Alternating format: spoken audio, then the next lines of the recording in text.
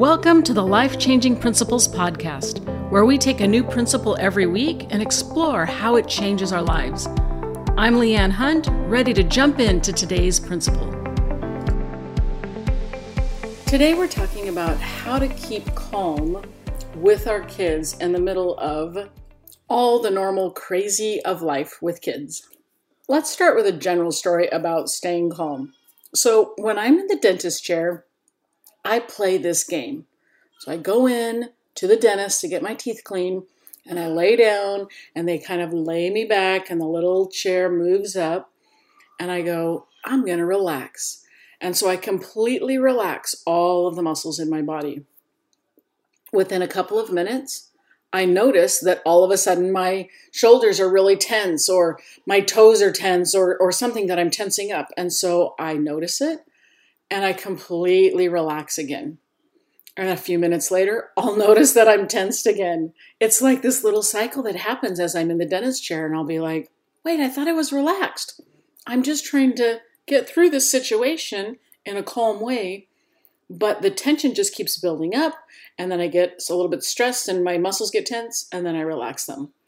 So for me, the first principle in staying calm with our kids is noticing that tension and pressure and stress are going to build up in small ways that a lot of times we don't notice.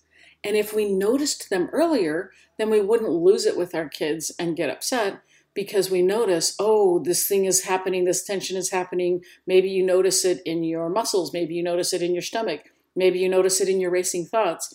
If we could learn to be aware and notice of when we're starting to get uncalm earlier, then we can actually do something about it and not lose it with our kids. This is related to another concept that I learned from Sandra Felton about how to change our tolerance for something to adjust how early we deal with it. So she wrote a book called Messy No More, and it's all of the underlying thoughts and attitudes about people who are messy. It's not like they're lazy. It's like they have thought processes that make them leave things out. They're a little bit too perfectionist, and so they don't know exactly how to organize this drawer, so it just stays messy or stays out on the counter while they keep thinking about it. So she teaches this concept about tolerating our thing that's frustrating us. In her case, it's tolerating the mess, but in our case, it's tolerating the emotions and the upset and the frustration and the anger that we get when we're with our kids. So her concept is, instead of tolerating more of our messes and raising our tolerance level, a lot of people who are messy actually have too high of a tolerance level for the mess. And so if we will lower our tolerance level, then as soon as things get a little bit messy, we'll notice it quicker and we're done. Like, no, we have no tolerance for this mess. We've lowered it and have stricter guidelines about what constitutes a mess. The same thing can happen with staying calm with our kids. If we lower our tolerance for all of the crazy that goes on, all of the motion, all of the talking, all of the activity, if we lower our tolerance level for that, and instead of letting things build up for hours and minutes and we can feel the tension building, if we lower the tension and lower our tolerance for it, then we can end it earlier. Instead of really tolerating a lot of stuff and then blowing up, we can tolerate very little and say, well, yeah, I just can't do that.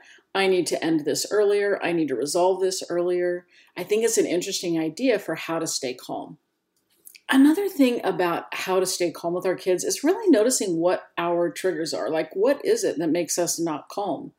So when I was a kid, somehow I got this idea that I was normal. And I know that a lot of people don't have this idea. They struggle with not fitting in and all of that.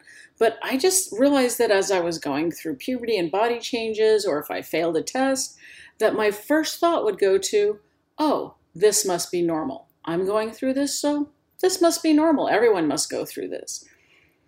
Whenever I would get to the idea that, oh, this is happening and this is not normal, that's when I would freak out. So I think knowing our triggers and what freaks us out is really helpful. And the first one for me is, if this is not normal, if something's gone wrong here, I'm going to freak out. So we can tell ourselves, nothing's gone wrong here. This is normal. It's okay. And it calms us down. Other triggers for me are feeling powerless. If I don't have any options and I don't have any ideas of how to act in this situation, I just feel powerless, and it's super frustrating and triggering for me. Another one is really simply when I'm tired or when I'm hungry or when I just haven't been taking care of myself. If I get maxed out like that, a nap can do wonders for not getting triggered and not losing it with my kids. And I know that you can't take a nap a lot of times in the middle of it all with your kids. I understand that. But just knowing that that's what's happening helps you to change your expectations and stay calmer, because you realize it's not about them. It's about you being tired at that moment. Another thing that helps me stay calm is to realize how staying calm actually affects everyone in the house. And that seems a little bit unfair, that when mama ain't happy, ain't nobody happy. It seems unfair that I should be the barometer in the home, but really anybody can do it. We feed off of each other's emotions. We resonate with what else is going on in the home. There's some really cool research about kids and what happens when someone else around them is sitting with them and being calm. Kids' brains aren't as developed as adult brains, obviously. And so when a kid gets upset and their amygdala is lighting up, the connection between their amygdala and their prefrontal cortex, the thinking part of the brain that helps them to reason things out, isn't well developed.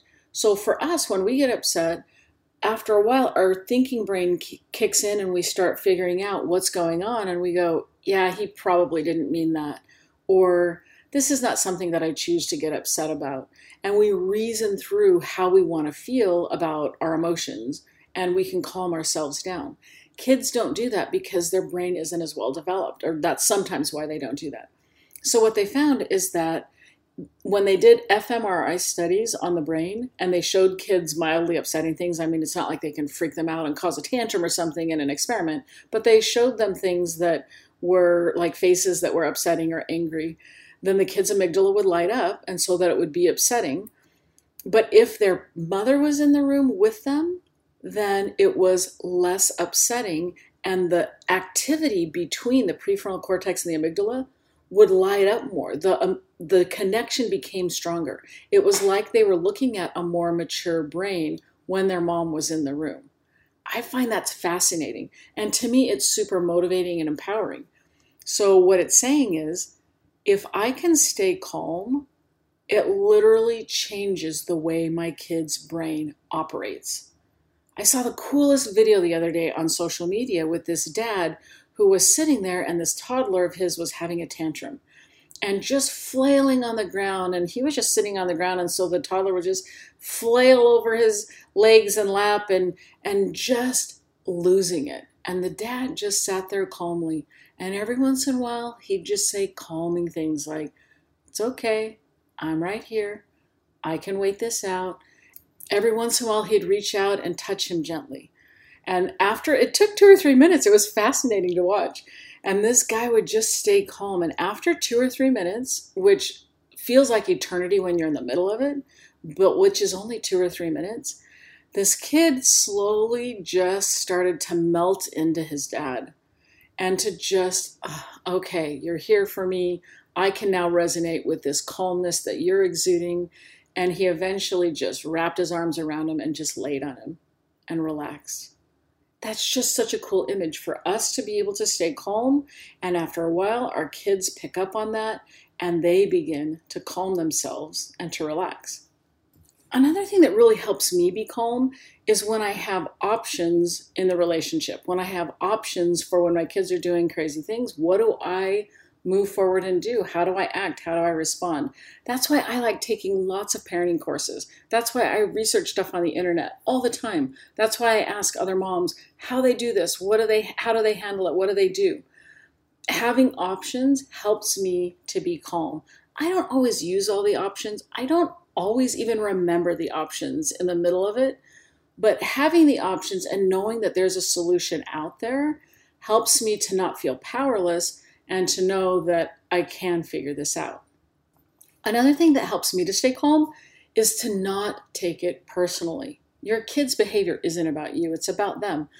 And I know it's hard to not take it personally. I mean, they're our kids, We're with them 24/7. We're responsible for raising them. We're their mother. We're their father. It's hard to not take it personally, but generally in the moment, it's not about us. It's about them. Another corollary principle that's hard to hold into our heads at the same time is that we are also part of the cycle. We are part of what's happening in this cycle of behavior. We're contributing to it. Without our part in the cycle, their behavior would change and be different.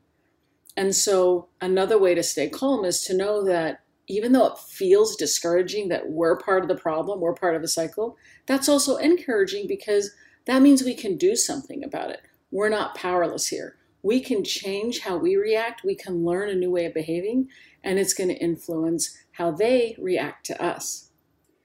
Another thing that helps me to stay calm is to realize that kids are resilient, and sometimes we're going to lose it. But if we lose it and then beat ourselves up over and get all frustrated about it, that's not going to help.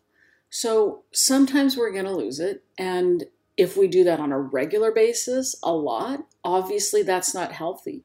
It's about the pattern more than it is about the single incident. If it's a pattern, you got to get some help. You got to go figure out what's going on so that you can remain calm more of the time. But if it's just an occasional thing that happens, it's okay. It happens. If it happens, we want to do a reset. Maybe we need to go outside, change the scenery a little bit. Maybe we need to state our intentions out loud to say, here's what I'm really trying to do here. Can we work this out? And the best reset of all is to apologize. We're going to mess up. That's okay. What's not okay is to pretend like nothing happened. Go apologize to your kid. Tell them, I'm really sorry that I yelled. I'm really sorry that I lost it. That must have been scary for you. That's not how I want to show up, and I'm working really hard to find new ways to work this out without losing it like that.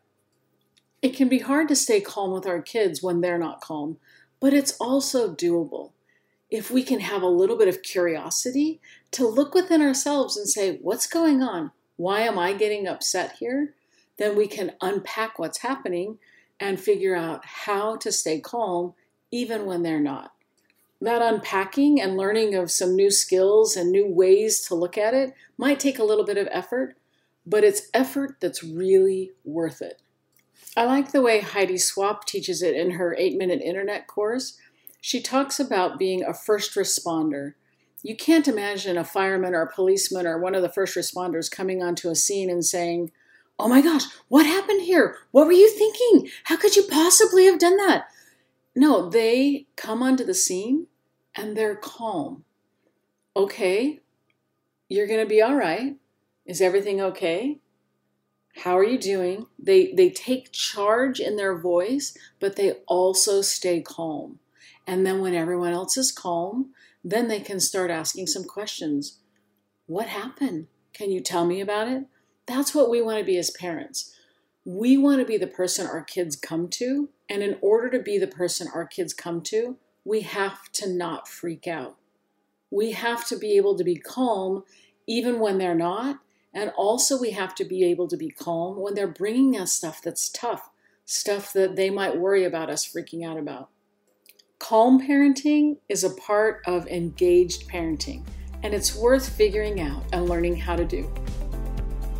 Thanks for being here and taking a little time out of your busy life for personal development. I applaud you for that. We take change one step at a time. You're already on your way. You're already enough. You've got this. Have a great week, and we'll see you for the next